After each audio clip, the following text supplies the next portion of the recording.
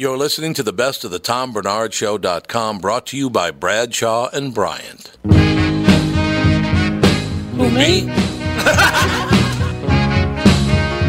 Well, I'd like to know if I was married to a whore piece of shit. You could just look at her license. It's a special stripe. That was amazing. Oh my gosh. Coming by sweet corn, potatoes, onions, pickles. It's not how you use them, sir. It's really sickening that anybody would be into radio this much. It is un-goddamn believable.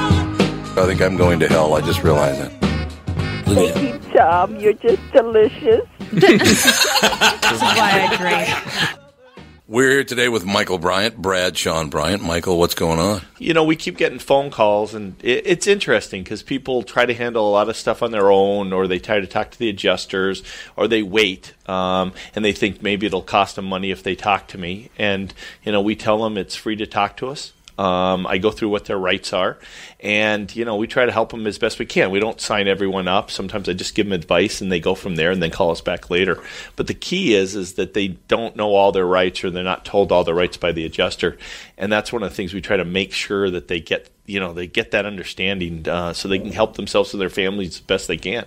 And the number is? Is 800-770-7008. Or at the website, which is minnesotapersonalinjury.com. Bradshaw and Bryant, Michael Bryant, thank you. Seeking justice for the injured, Bradshaw and Bryant.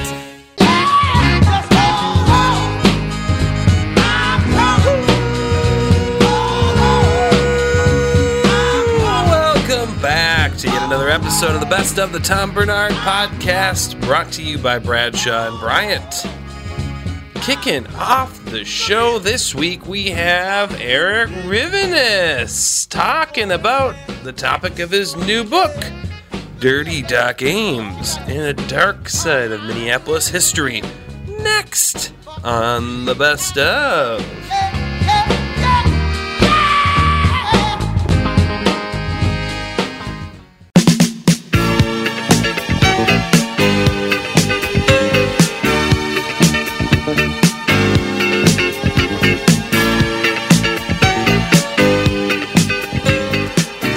Are the good times.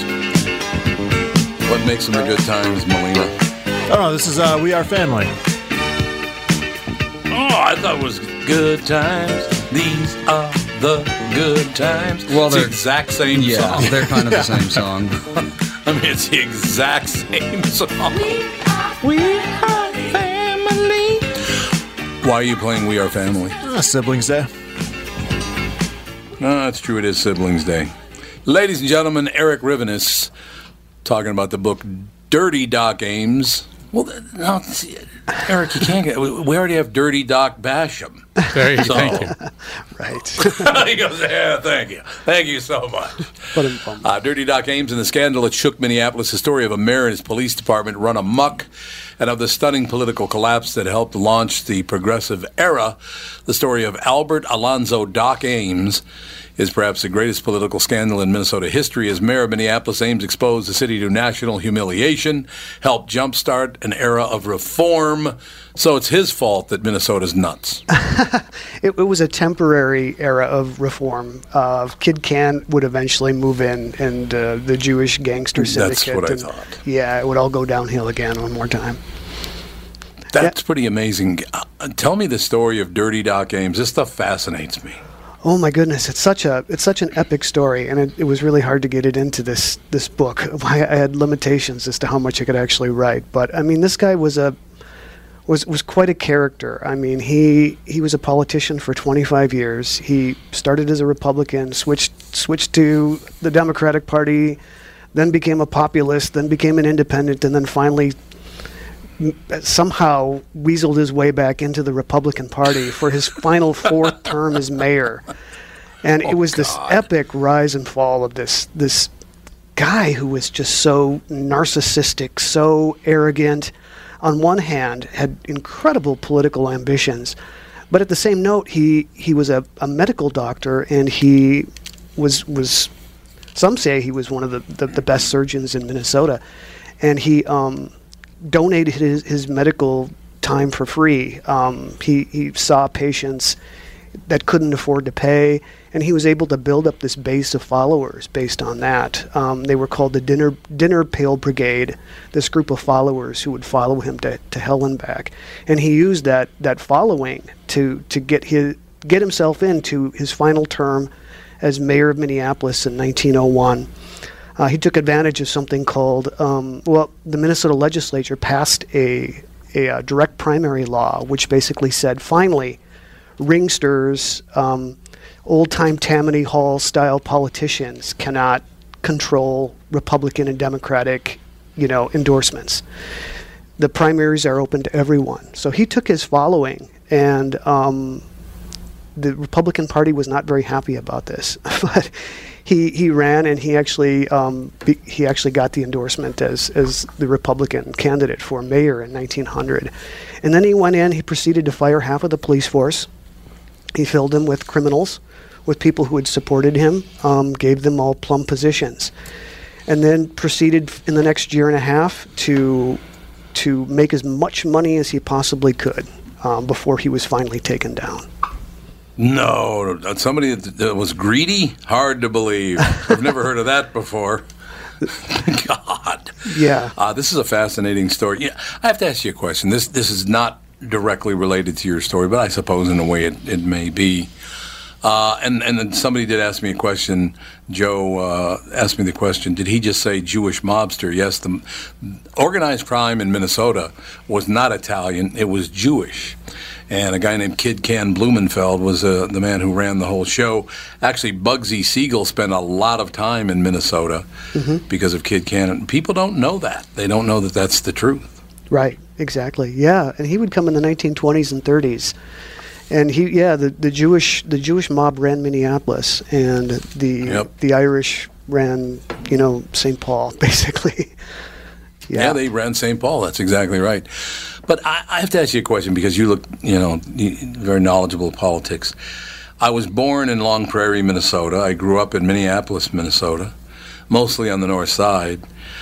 What is it about Minnesotans? Why are we so different from the rest of the country that we're not just Democrats, we're Democrat farmer laborers? We're not just Republicans, we're independent Republicans. Why do we have to be different than everybody else out there? Why is that with Minnesota? What is that? Well, I think from what I remember, and that's a really good question, I think I think that the GOP became independent Republicans because the Democrats became the Democratic Farmer Labor Party, and they wanted their own unique identity as well. But yeah, the DFL is basically a combination of two parties, the Farmer Labor Party and the Democratic Party, that finally combined and joined forces. Yeah. But every place else, they're Republicans and they're Democrats. Nope, not in Minnesota. They're not. No. I guess we like to be special. Yeah. Well, with the we do like to be special. With the history of 12-step recovery in Minnesota, they should have been the dependent Republicans, rather than independent, the dependent Republicans. Yeah, there you go. Or codependent good Republicans. Idea. We had Minnesota was one of the few states. I suppose if you dug deeper, you would find out we wouldn't be one of the few states, but we were one of the few states who had a card-carrying communist as a governor. That Floyd B. Olson was a communist, and people I don't think realize that.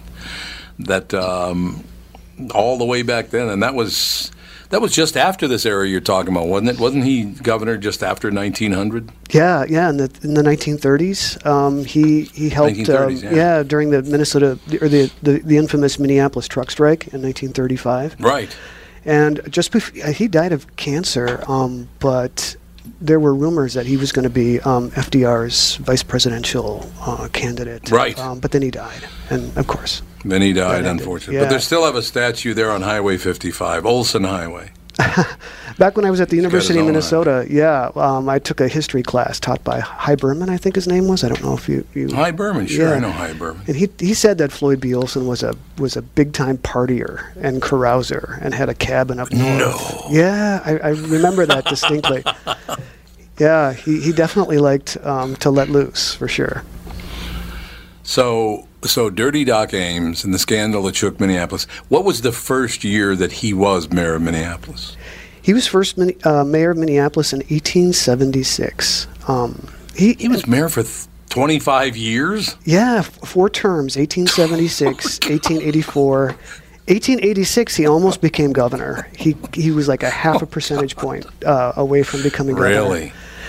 Yeah, I mean, he's a really, really complicated character, a really, really fascinating guy. I mean, it's like a dual personality. He was so compassionate to the poor on one hand, but then he was so politically ambitious and so full of himself, almost to the point of delusion. You know, he had a really interesting love-hate relationship with the press, and when he became mayor in 1901 for this final 4th term, he surrounded himself with the biggest bunch of idiots and criminals. I mean, you can imagine. He chose as a captain of a police a guy by the name of Coffee John Fitchett, and Coffee John Fitchett owned and operated a restaurant called Coffee John's Oyster Grotto on Nicollet Avenue, and he had been his head had been injured by some shrapnel during the Civil War, and he had this crazy swing. I mean, as far as his temperament goes, and whenever anyone complained about the food in his restaurant, I mean, he would like beat them on the streets of Minneapolis. He would chase after them. At one point, somebody said refused to pay or didn't want to pay for something that they had ordered, and he and his wife locked them in the restaurant and wouldn't let them out until they paid. But he was the captain of police, and he had no police experience. I mean, just one of these guys that were in Doc Ames' inner circle, and his job was to sell police positions. So if a guy wanted to be a cop on the police force, they came to him. They had to pay him $200, I believe, and he would pass that on to Doc Ames. And so guys that wanted to be on the force actually had to pay. And $200 is a lot of money in 1901, when the average salary for an officer, I think, was about $1,000 a year. So that's a substantial amount of money that they were, and that was just one way that they were making money. They were in collusion with gamblers. They were inviting gamblers, professional gamblers, all from across the country, the best gamblers, to come into town and to set up con games where they would fleece rubes, suckers that were coming in from out of town, and then they would split the money with Doc Ames. His brother was the chief of police.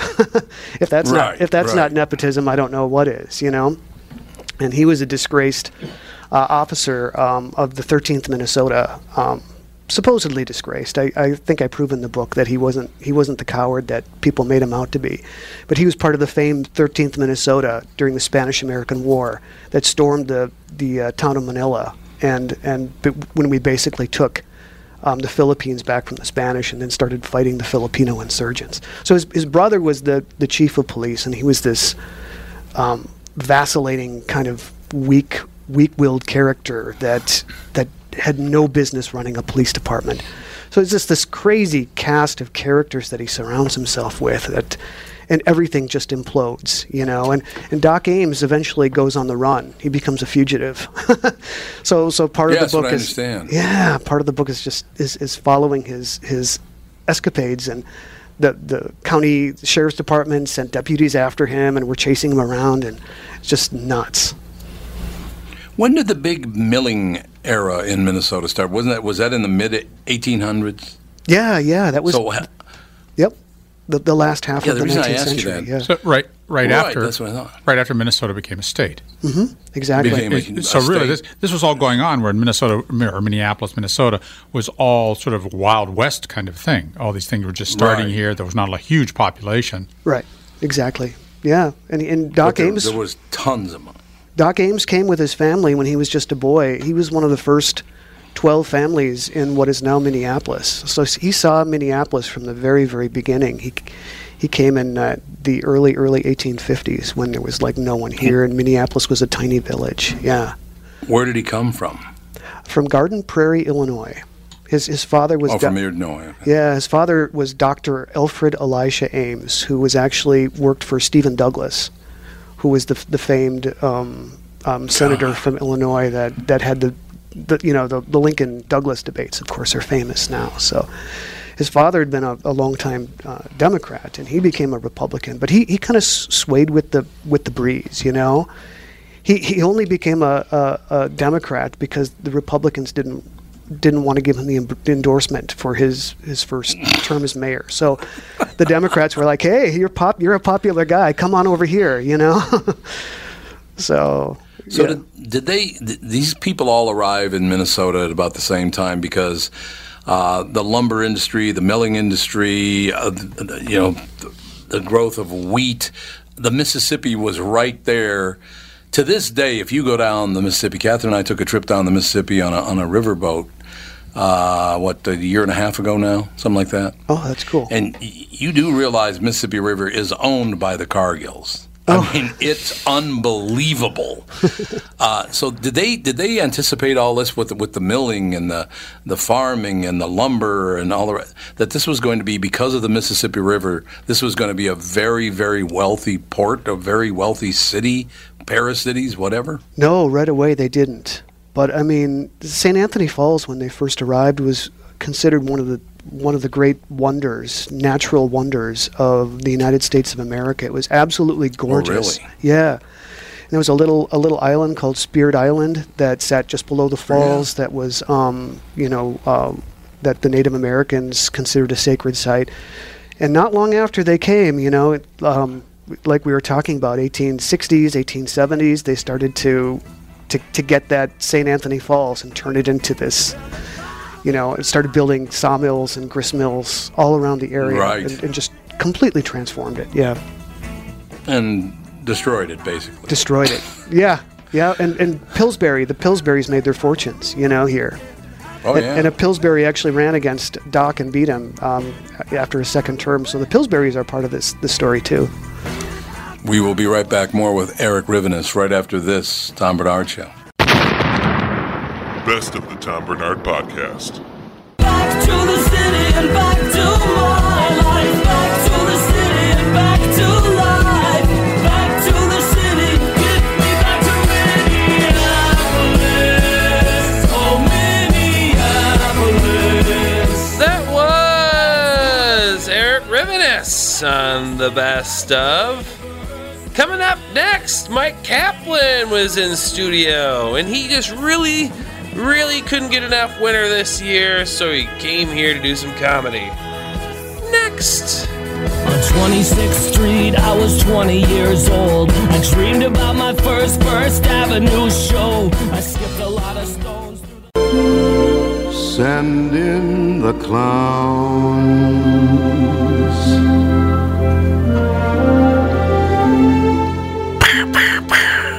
Not the ones with guns, though. Isn't it bliss? What a voice. I just don't hear singers like this anymore.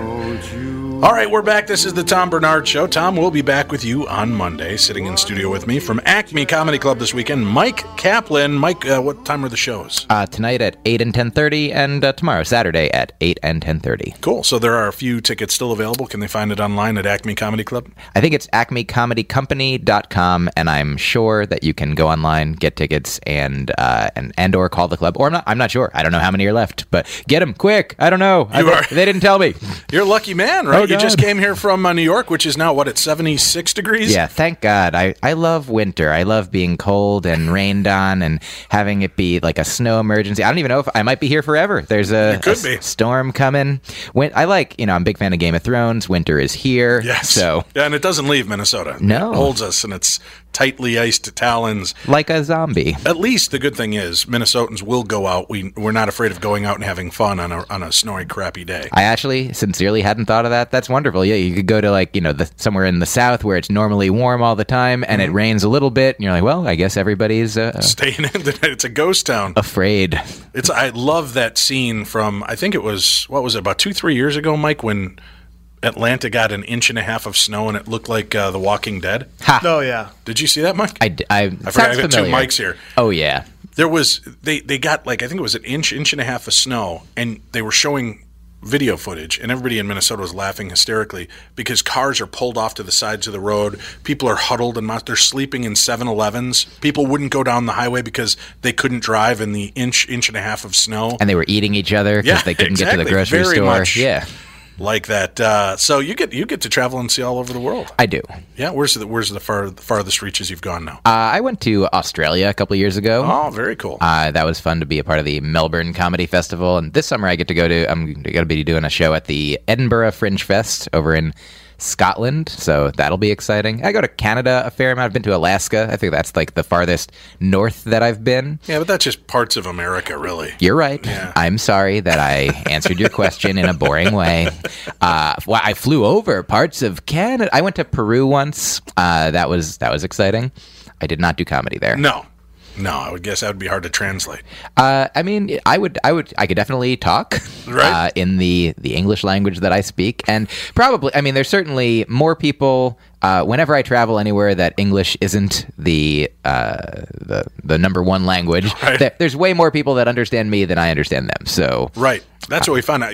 I'm going to Romania this September with a bunch of our listeners, and we're going to go kind of follow all of these haunted trails of where Vlad the Impaler was known to exist. Sure. That's like the castles and such. The Dracula inspiration. Right. And they said, they were funny. The guides are like, listen, don't be the ugly Americans here because they may not speak English, but they understand it very clearly, and they know exactly what you're saying, and you really just don't want to be that guy in this country. Especially if you are doing a horrible Romanian accent, pretending. Right. Don't tell them that you want to do anything. No. Actually, in Romania, the people that do speak English are more clear and easy to understand than when I've been to Ireland and Scotland when they're speaking English. I have no clue what 3/4 of the conversations I had while I was out and abroad. This podcast brought to you by Romania. Everybody check out Fly Romania. Live in Romania. Enjoy. Romania? I don't even know if I'm saying it right. My apologies. Romania. Go Romania.com. It's Romania Mania here. Are you superstitious at all? I know a lot of entertainers kind of carry some of that with them. I guess that I would. Short answer, no. And I don't know whose joke this is, but long answer, no. That's somebody's really funny and said that, and I don't remember who it is. And whoever you are, good work. But I mean, I guess I feel superstitions when you think about, like, if you walk under a ladder, or if you I'm looking at the Atlanta uprising a couple of years ago.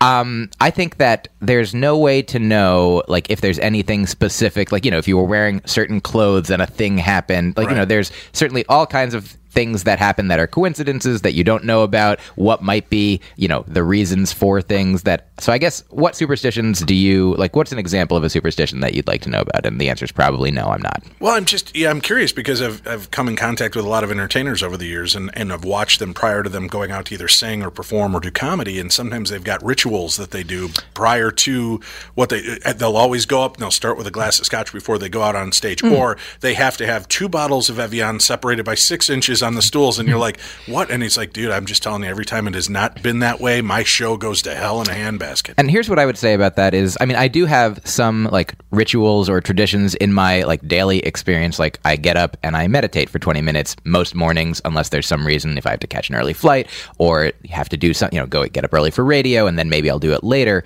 But that for me is not a matter of superstition. It's a matter of, it actually does something, like, for me, for my consciousness, and if I didn't do it, I might not feel the same way that I did if I did do it, but I don't think it's a matter of luck. And so similarly, I think if you have things that have comforted you, if having, a certain talisman or bottle of water or, crystal or so whatever it is that makes you feel the way that it makes you want to feel, if you don't have that thing, then you don't have that feeling, and that feeling could be the thing that makes you feel like you aren't having the experience that you wish you would. Like, it could be, a kind of placebo effect or a self-fulfilling prophecy that, so it's not to say that not having the thing caused, somebody in the audience to be a bad audience member, but it could just affect your, your mood and your psyche and your emotional state, which is also a powerful thing. So I think that, like, the same way that, we might not have free will, but it makes sense to act as though we do, just in case we do, it's good to act like we do.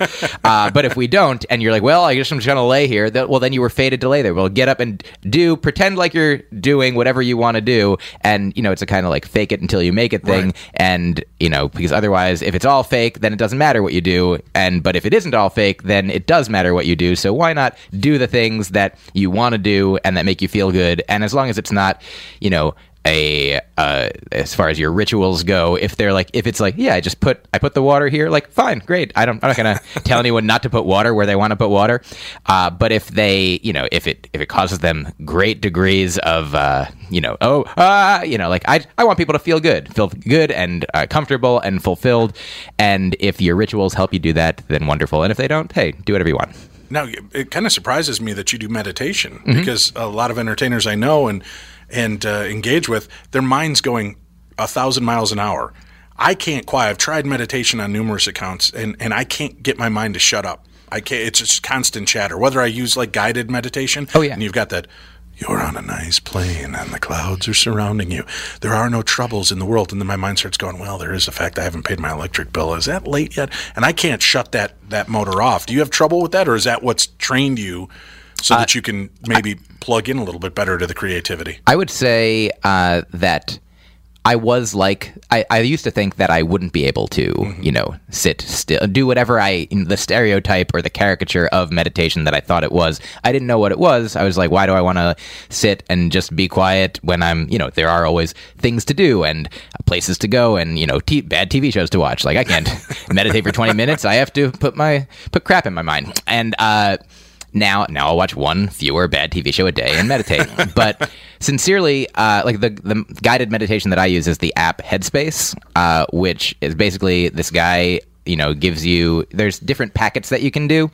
But the initial one, he's basically, I think it's really good it was good for me as a person who'd never meditated, for him to be like, I'm just going to tell you how to sit, sitting up in a comfortable way and breathe and then focus on your breath and sometimes visualize things, but mostly like in the beginning, it's like just focusing on breathing in and breathing out. And then he's like, if you get distracted, that's okay. Just note when you get distracted. If you're like, oh, I got distracted, now I'm back. And it's a matter of sort of, getting to this clear blue sky that exists within you, and like all of your thoughts and emotions and ideas and things that come across your, consciousness's view. Those are like clouds, and you can just like, oh, there's that cloud and let it pass. And like, there's that one and let it pass. And then eventually, I think for me, it has helped train me to be able to do that in life, to not, dwell in things that I can't deal with at the time, or, just be like, well, that is something that I'll address later. And I had a massage a couple days ago. And I don't have massages frequently. I probably had a single digit number in my entire life. Right. But I remember the first one I ever got was probably, 10 or 12 years ago. I just started doing comedy maybe, and I remember being anxious about the fact that I wouldn't have my notebook or my recorder, that I'm going to be lying here for 45 minutes at least, 45 minutes an hour. And I usually have thoughts that I want to record. Right. I usually have, what if I have an idea? I don't want to forget it. I don't want to lose it. And so I remember thinking about that during that time, and it sort of, was counter to the idea of the massage, which is to relax, right, to make me feel, calm and comforted and good. And I was like, what if I think of things? Oh no. And I feel good now that, a decade later, after some meditation practice, after some growth, just, personally, and other experiences that led me to a place where during this massage, I now understand that also every time that I meditate, if I have a thought that is oh, that could be a joke idea, or a life philosophy thought, or something that I might want to remember, I'm like, well, I'll either remember it or I won't. And if I don't remember it, when I get out of the massage or out of the meditation state, then that's fine. I won't even remember that I forgot it. I won't even know that it existed, and that's okay. And if it was a valuable, important thing, then probably a lot of those I will remember. I'll be like, what did I think? Oh yeah, that's the thing that I thought.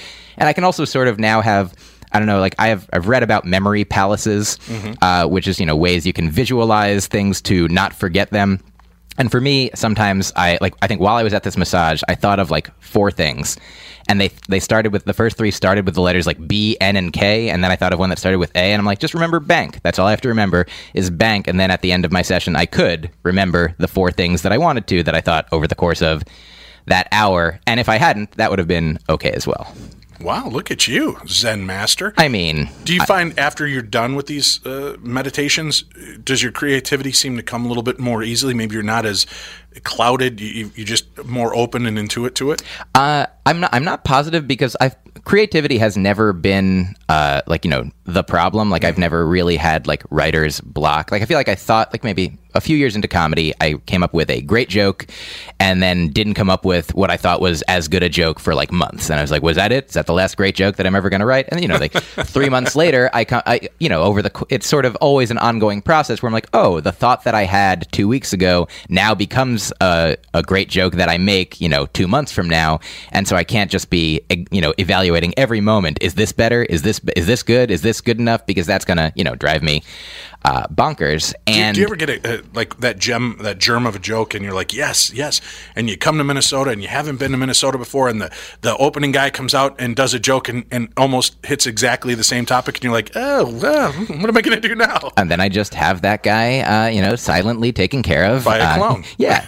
I dress up and I've said too much, but certainly, I think the idea before I tweeted something the other day and about gun control and somebody was like, hey, Jim Jeffries did that in his special. And I was like, oh, well, I guess I won't tweet it again and I won't say it out loud because I didn't know that particular thought had been said. Like, there's so many of us. There's so many comedians coming up with so many ideas all of the time. Like, it would be ridiculous for this to not happen. So exactly. I feel like the goal is for it to not to be, for me to not be too precious about like, this is the idea that's going to send me skyrocketing. This is the number. Like, also, like most of the ideas that I have, are coming from my own, this is a weird thing to say, like my own experience, but obviously everybody is, a human being experiencing not all similar things, but, I do my best to make everything my own and a thing that wouldn't be a thing that other people would say, even though, of course, like for social justice issues or for, those kinds of things that were, people who are against racism and sexism and transphobia and homophobia, like we're, everybody's drawing from the same pool of, of topics. So it might be that you come up with this, if there's a lot of people coming up with the same ideas about how to make society and the world and humans, kinder, then I'm fine. And I'm okay with that. People can have those. If you come up with a great joke about how to encourage kindness, then I'm not going to be mad at you. Well, and then listen, comedians live kind of off of topical situations, right? Not only your own life situations, but what's going on in the world around you. It would be almost impossible to not have these kind of mental collisions where you're going to kind of be creative in the same vein as others. It can be so. But at least, thankfully, we have our families and dysfunctional lives to fall back on to make it our own, right? Thank goodness. And also, we're all one, so all the ideas that we have are all of ours. Exactly. We're going to take a break, and then we're going to be joined by the guys from Dread Central. Great. Your horror movie source for all the greatest ideas and what's going on in the world of horror, sci-fi, and action adventure. And then we'll chat with them about that. And the movies, are you timed out? Can you stay here with us into the next hour a little bit? Happy to stay. Excellent. We'll do that. And you can check out Mike Kaplan at Acme Comedy Club tonight and tomorrow. Go check out the information online. We'll have a link up for it as well. Stay tuned. We've got more coming your way. I'm Dave Schrader, and this is the Tom Bernard Show. Best of the Tom Bernard Podcast. Informer, say that I'm a stormy, I go blam. I like you boom boom down. Take the man that say that I'm a stormy, stand somewhere down the lane. I like you boom boom down. Informer, say that I'm a stormy, I go blam. I like you boom boom down. Take the man that say that I'm a stormy, stand somewhere down the lane. I like you boom boom down. That was Mike Kaplan on the Best Of.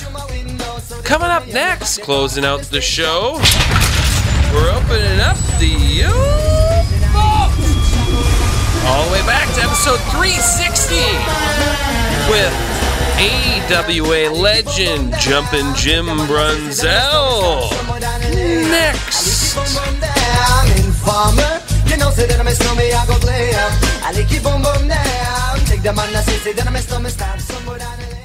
Do you know why Jim got the name Jumpin' Jim Brunzell? No, I do not. Because he was a college high jumper. Oh, I didn't know record that. holder. What college? Well, actually, I was a high school record holder. What high school? White Bear Lake. Oh, okay. And I used to have a real close friend. His name was Nick Hartzell. And we grew up together. He went to Notre Dame and broke his ankle his freshman year, so didn't play. But he was 6'4.5" at 12 years old, and I was like 5'7". And we used to play basketball all the time on Saturdays. And he used to be able to, rebound and everything. And I told him, I said, one of these days, Nick, I'm going to be able to dunk. So I kept jumping and jumping and jumping. And Joe Souchere tells a story. He was also in our 8th grade class at St. Jude's of the Lake in Montemita. Right. He said that I used to, during a given point of the day, pull up my pants leg and flex my calf muscle to show him that I was, but I was gifted in that I could jump, and I liked high jumping, and it just was a natural thing for me to, Vern Gagne said to me, "Do you think you can hit my hand with your feet?" So he put his hand out about here, and by the end of the day, his hand was up here, and I could drop kick his hand. Yeah. Well, that story that you said about showing your calf when you were 12 years old, that's the show. That's the show in professional wrestling. That's a part of it. You just had that. It's probably genetic for you, really, because that's part of the entertainment, part of the excitement, and part of the build-up to the match. I mean, you're always, there's always sort of posturing and everything like that. Well, I think that's a lot more now so with Vince McMahon, because he, in 1982 or so, when he took over for his dad passed away, he projected a pro wrestling which he envisioned. Mm-hmm. And he envisioned muscular young men that he could find a way to make as much money out of as possible. Yeah. So everybody looked the same, not everybody, but some guys could, put on more mass and look better. But he had an affinity for a bodybuilding type wrestler, and consequently he made, guys a lot of money that were extremely muscular, and that had no bearing on what they could do in the ring. Yeah, but boy, I remember Bruno Sammartino one time. He was talking and he got all worked up, started eating the microphone. That's when I was a kid. Oh, yeah. So it was around then. They had you have to have a little bit of build up on these matches. Otherwise, it's not as much fun. That's right. To be honest with you, it kind of ruined it for me, because when I grew up and you guys were wrestling, I could still go, maybe I might want to do that. But when you see these guys 6'6" and 290 pounds and it's all muscle, it's like, I don't think I could do that. I think that, and I don't watch wrestling very much anymore, but occasionally I see it, and what I see is people in the ring doing all these magnificent moves with all these athletic moves, and high, whatever you want to call them, and none of them mean a thing, because the guy goes down, the guy doesn't even cover him, and the guy pops right up like nothing happened. Right. Yeah. That's choreographed. And what were we watching the other day? The Ring of Honor. It was in Florida. They were smaller guys, but the stuff they could do. Yeah, they could do amazing. Well, they're like acrobats. Well, they are. They really were. Now, when you remember back when you were Killer Bees, yes, right? First guys to wear masks. That was a great gimmick. Yeah, first guys ever to wear masks in the ring. That's right. And we were baby face. Was Brian Blair, right? Brian Blair from Tampa, Florida. You guys pissed me off so bad. Why? So I'd watch you, and you guys would do the shittiest things. You would do the shittiest things because you would change. We're just getting back at all these guys. When the referee had his back turned, they would switch masks, and so they never knew who the tough guy was in the joint. And it was, I love that. Just was absolute cheating. It was terrible cheating. It was the greatest. I hated that. Don, it was the greatest gimmick that at that time a young, sort of smaller tag team like Brian and I, we were both about 225. Had that, we could do a lot of stuff in the ring, but the fact that we could put those masks on was a great gimmick, and I'll show you how much Vince McMahon liked us. When you have something like that, you want to protect it. You don't want to overdo it. You want to keep it for special times. Right. Well, I remember there was an 8-man tag match at Lake Placid, New York, and it was George the Animal Steel and Coco Beware, a little black athlete who was very talented, and Brian and I, and at the end of the match, all four of us had those doggone masks on, as if, nobody could figure out who was who, because Brian and I had our yellow and black tights on. And there was a black guy. And then, there's a black guy doing the bird in the middle, and then George the Animal Steel had the mask up, eating the turnbuckle. Jim, one of the nicest guys ever, by the way. George Animal Steel, terrifically nice man. Really? Just a great. He's a math teacher, isn't he? Well, he was also a great high school football coach in Michigan. Yep. Yeah, nice guy. He's really good. Down in Florida now. Yep, I just talked to him about probably 3 months ago. Jim Myers, great guy. Just a great guy. Sorry, Doc. What were you going to say? I was going to say when Don confronted you with that, when he confronted you with that behavior, you came very you put on the you were right back at 12, he almost came across the table. He almost came in. He said that's not true. That never happened. He came so close because you realized it. But I saw it in your eyes. That never happened. That never happened. But I was just being Gene Okerlund for a moment. That's all I was being. I was accusing you of some illegal behavior. He was reaching for a chair. He was the greatest too, Gene Okerlund. I see him down in Florida, and he's had some real health issues in the last 5-10 years, but this guy was so good. I mean, Marty O'Neill was Marty O'Neill. There was no other Marty O'Neill. But when Gene took over, he was so good. I mean, at remembering and giving the wrestler the opportunity to, he'd feed him real good and bang, and away to go. And that's why he's considered the best. Yeah, has been the best for 35 years. Great part of it. And a lot of the new guys, they don't do that part well either. When you guys would get out there and do it. It's all scripted, Tom. Yeah, it's all scripted. You guys were you have to memorize it. And one of the things that I do remember, let's say I'm 7, 8 years old, 9 years old or whatever. Well, I couldn't have been 9 because I didn't even see my grandfather for a long time, but I was like 7 or 8 years old. And I would get all frustrated and say to my Grandpa, when they're going to tag off, they get so close and they just can't seem to quite tag off. I was falling for it, hook, line, and sinker. I'm a little kid. I would get so frustrated. It's like, just reach out a little farther. Alligator arm. My mom and dad wouldn't let me watch wrestling. I remember my first exposure. My dad was in the Navy, and we were down in Memphis, Tennessee, in a little town called Fraser. And they had a great little wrestling show over there, and they had a fellow who was from Minnesota. His name was Billy Wicks. He was the great babyface, and then they had the arch villain was a fellow by the name of Sputnik Monroe, who was of course, and Sputnik it was Monroe, 1957. Yeah, of course. Do you remember Sputnik Monroe? He was incredible, but my mom and dad wouldn't let me. They said, "No, Jim, too much violence, and it's portrayed violence. We don't want you to watch." So they turn on Lawrence Welk. Right. Well, in 1979, I left the AWA, went down to North Carolina to work for the Mid-Atlantic. So I'm in the ring, and this is probably my second week, and none other who was refereeing was Sputnik Monroe. Sputnik Monroe. So as he was giving us the instructions, I was saying, 1959, Memphis, Tennessee, you and Billy Wicks in the middle of the ring. And he looked at me like that, and he didn't talk to me the rest of the night. I love that. How do you come up with Monroe after Sputnik? Vladimir. Sputnik must have been Monroe. the thing. And no one heard Monroe after Sputnik. That people would be so enraged and so infuriated by that insult that. Well, he had peroxide gray hair, and then he had a black strip down the middle. So he almost looked like a skunk, but and he was a huge heel for decades. He made a lot of money. The heels were the greatest. I mean, that's not necessarily true because it's just playing the parts. Everybody had their part. It was just terrific to watch the entire thing. I miss it a lot. Jim and I were just talking about the fact the last time we saw one another was when Jesse was running for mayor of Brooklyn Park. That's right. He was running for mayor of Brooklyn Park, and we were at Edinburgh Golf Course. Alex wants something from Mom. Where are you going? I'm not going anywhere. Just need my coat. Oh, here we go. Anyway,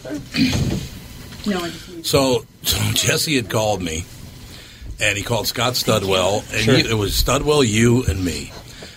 And he called us, come on out and endorse me out at, we're going to be at Edinburgh, come on out there. And so Scott did his bit, and you did your bit, and then I came up and, and I give it the next mayor of Brooklyn Park, ladies and gentlemen, Jesse Ventura. First question. what do you think about the building we're in right now, this golf course? It was funded by the taxpayers here at Brooklyn Park. What do you think of the place? He goes, we should have never bought it. I said, I just endorsed a guy that says boughten. So this is all kind of your fault. It was my fault. You're absolutely right about that. No, and now he will not talk to me anymore. I can't imagine why. I don't think he listens to the show, I'm guessing. So he could rip the piss out of everybody else, but you rip him, and that's just like, oh, my God, it's the mortal sin. Yeah. Did you happen to read his latest book on the Kennedy assassination? No. Well, it's funny because there was a period of time in the 80s or so that, in when I was going to college at the U in the late 60s, I went to a seminar by Mark Lane, who was the attorney who represented Lee Harvey Oswald in the Warren Commission. Rush to Judgment. Exactly. Was the name of his book. And he had the movie.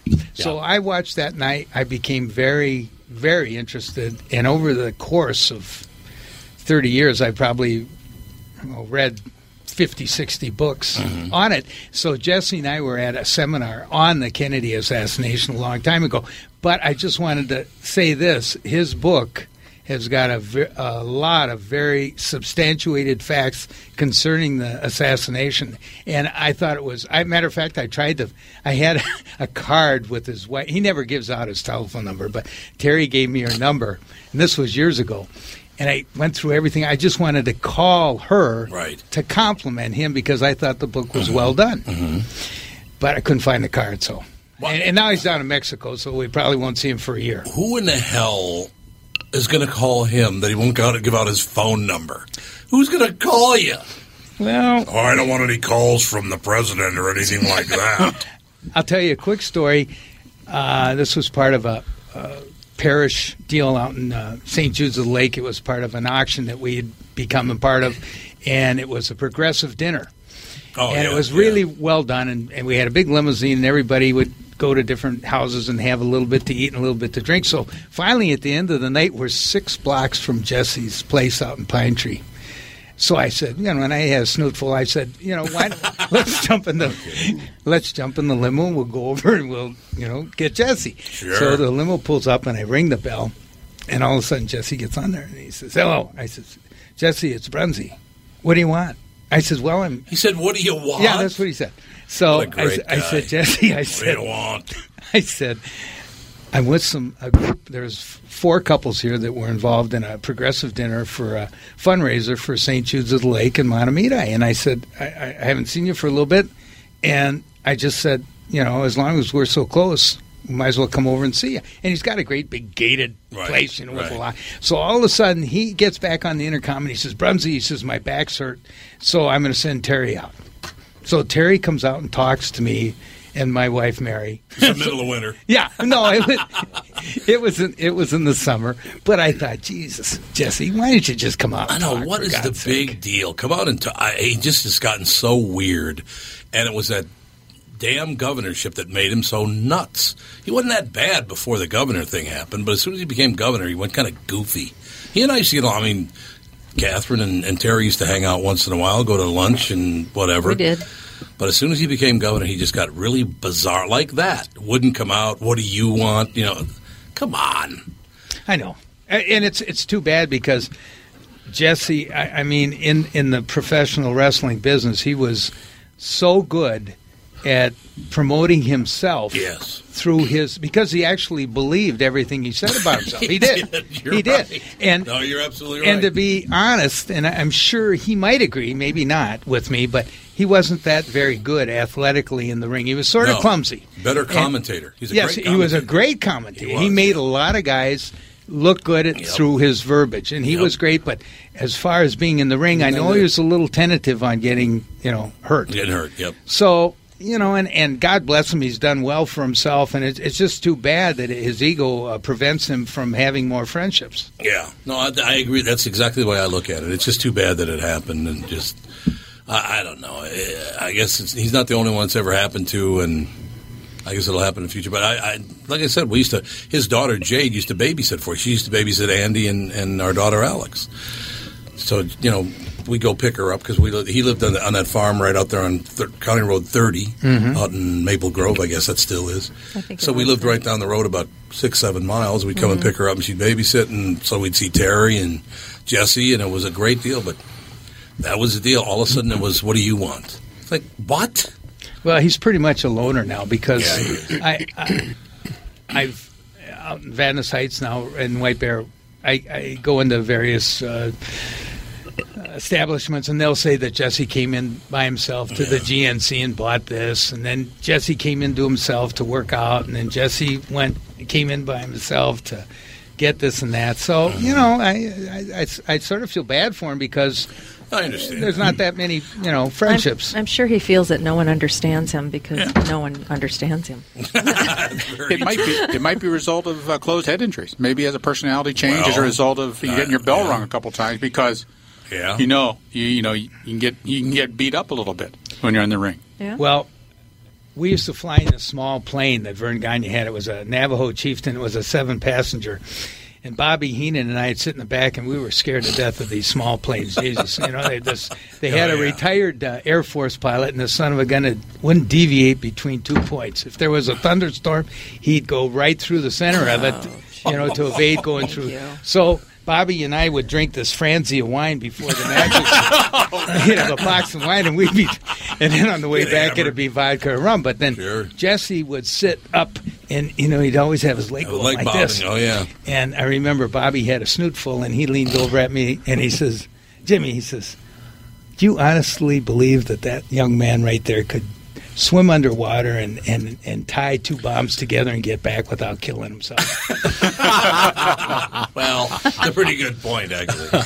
It was one of those situations. Obviously, growing up in North Minneapolis, a lot of the wrestlers were either from Irondale, White Bear Lake, Robbinsdale, or North Minneapolis. That's where they all got. Well, Jesse was from South Minneapolis, but so I knew a lot of the guys growing up. Like, I miss Mike Hegstrand a lot. He was just what a goofball. I know it. He used to sit and argue with Catherine. It was just, they'd argue politics. It was hilarious. But but a lot of guys like that. I mean, all these guys died so young. Did they know it? I mean, at some point, everybody saw it coming, didn't they? Well, here's the problem, and I fault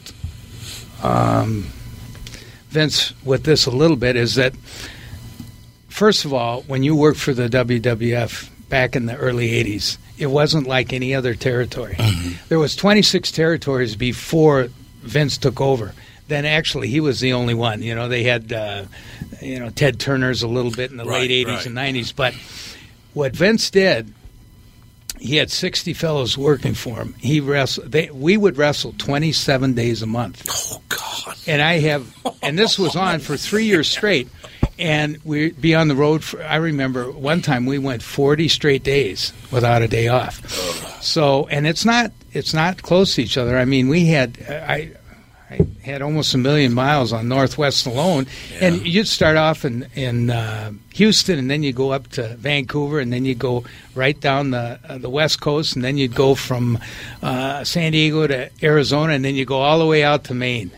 And then you go crisscross, and this went on. God. So what happened was, a lot of the guys like to party, they like to drink, and a lot of the guys wanted to impress Vince, so they took steroids. Right. So steroids gives you. I took steroids off and on for 20 years. I never tested positive either, so I don't know. Maybe the testing wasn't right, but I took what they call a clinical dose. I'd take it for like 6 weeks and then be off of it for 6 weeks. You inject it? I did injections and orals. It scared me because I know how you feel with it. You become very aggressive. Yeah. And what happened was that the wrestlers who took steroids, over a period of time, you develop little muscle tears, and then you can get injured, and these injuries sort of mask themselves because of the steroids. Yeah. So then what happens, you have the schedule, you don't dare say to Vince, geez, I'm hurt, I can't wrestle. So then you get painkillers. So then you take painkillers, and then you're mixing booze, steroids, and painkillers. Well, then you can't sleep at night. And then they throw in a little cocaine, too, which was very prevalent in the 80s to keep it going. So then they started throwing in muscle relaxants and tranquilizers and sleeping pills. Doc, how are we doing so far? So then... Like a speedball. Like Michael Jackson. that's what happened. That's why so many of these guys, God bless him, Kurt Hennig. I mean, there was. Matter of fact, I almost brought this over today. I was looking through some memorabilia, and I have this. There's a little dog there. Okay. She's staring at him. She's under the table just staring. Every year we get a letter from Vince McMahon saying that if you have a drug problem or an alcohol problem, we will pay for your full treatment. Because he had so many guys die, and it was a direct relationship because they were supposed to be policing. But what I fault Vince for so much, even though he did have drug testing, he never had a fellow come up there and say, if you take this drug and mix it with this drug and mix it with alcohol, this is what's going to happen to you. Right. That's what happened to so many of them. Mike died at, 42, I think he was. And he died down in Florida. Kurt wasn't much older than that, was he? No. He was about... And then Boss Man, Ray Traylor, and there was... a lot of the guys. I mean, lots of... And we used to go up to the Iron Horse in Crystal. Oh, yeah. And hang out with those guys. And it was, the Paddock, the Iron Horse, or whatever. And it was really interesting. What? Are we breaking? Well, no, we didn't start. Jim, are you worried at all? Did you see League of Denial? Yes, I did. And the closed head injuries and the dangers of repeated head injury and concussion. Are you worried about that for you and the rest of the professionals? Well, my wife is really concerned because, I showed her this article about, how much money that the NFL's put in, like $575 million or whatever it was. And when you look at some of the guys right now, Vern Gagne, Alzheimer's, Red Bastien died of Alzheimer's. Oh, yeah. Mad Dog Vachon died of Alzheimer's. Nick Bockwinkel has got dementia now. Oh. So many of the fellows of my era that, and I had about 5,000 matches in 28 years. And if you count that I probably threw at least one drop kick in every match, I was falling to the ground, 6 feet or better every night. And hitting my head or hitting my shoulder, and actually I don't have too many things to look forward to because my dad died of Alzheimer's and both of his sisters died of Parkinson's. So, that is a worrying thing because although now I think you're having the wrestlers that you see in the WWE. I don't think their careers are going to last 20 years. No, I agree. So huge now. Yeah. Well, that and the fact they're making so much money, hopefully they'll save it and invest it and be able to do something else because it's funny, and I was going to mention this to you, that out of all the guys that were in my era, and I'm talking about promoters too, none of them were able to retire off their earnings. Oh, no. The closest one would be Jesse, but then he had, he had a couple shows and he had a couple books and he was a governor. So, that and Jesse did save his money, which was great. But I mean, there's all of a sudden, when I quit wrestling, I was 50 years old. And I thought, what the hell am I going to do now? You quit at 50. How old are you now? I'll be 65. Honest to God, you look great. Well, I've taken a lot of supplements. Along with the steroids. And the alcohol. And the alcohol. So you were an athlete until you were 50. Yes. Well, man, what other sport is like that? Well, Ric Flair, he's 65, and he is still wrestling.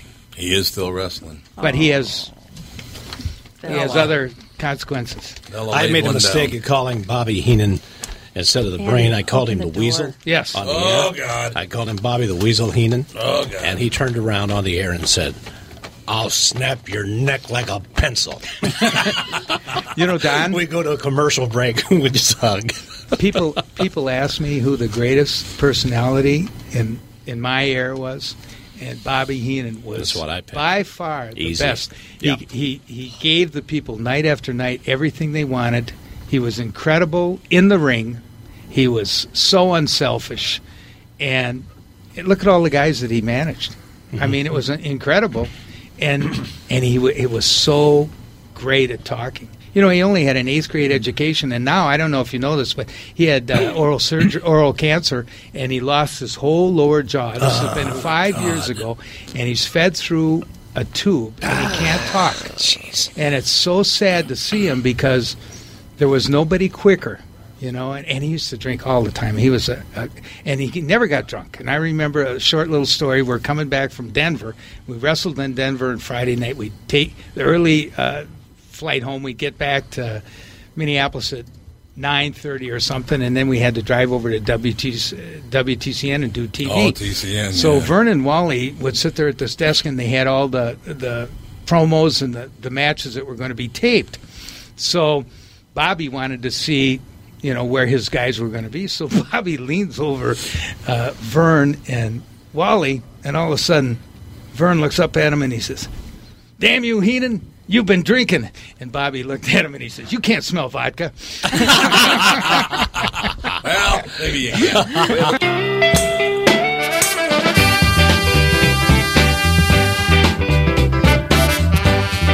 While the flakes keep dropping, so do the clips on this episode of the Best of the Tom Bernard Podcast, brought to you by Bradshaw and Bryant. Great clips this week from Eric Rivenes, Mike Kaplan, and Jumpin' Jim Brunzell. Thanks for listening, everybody, and we will see you next week.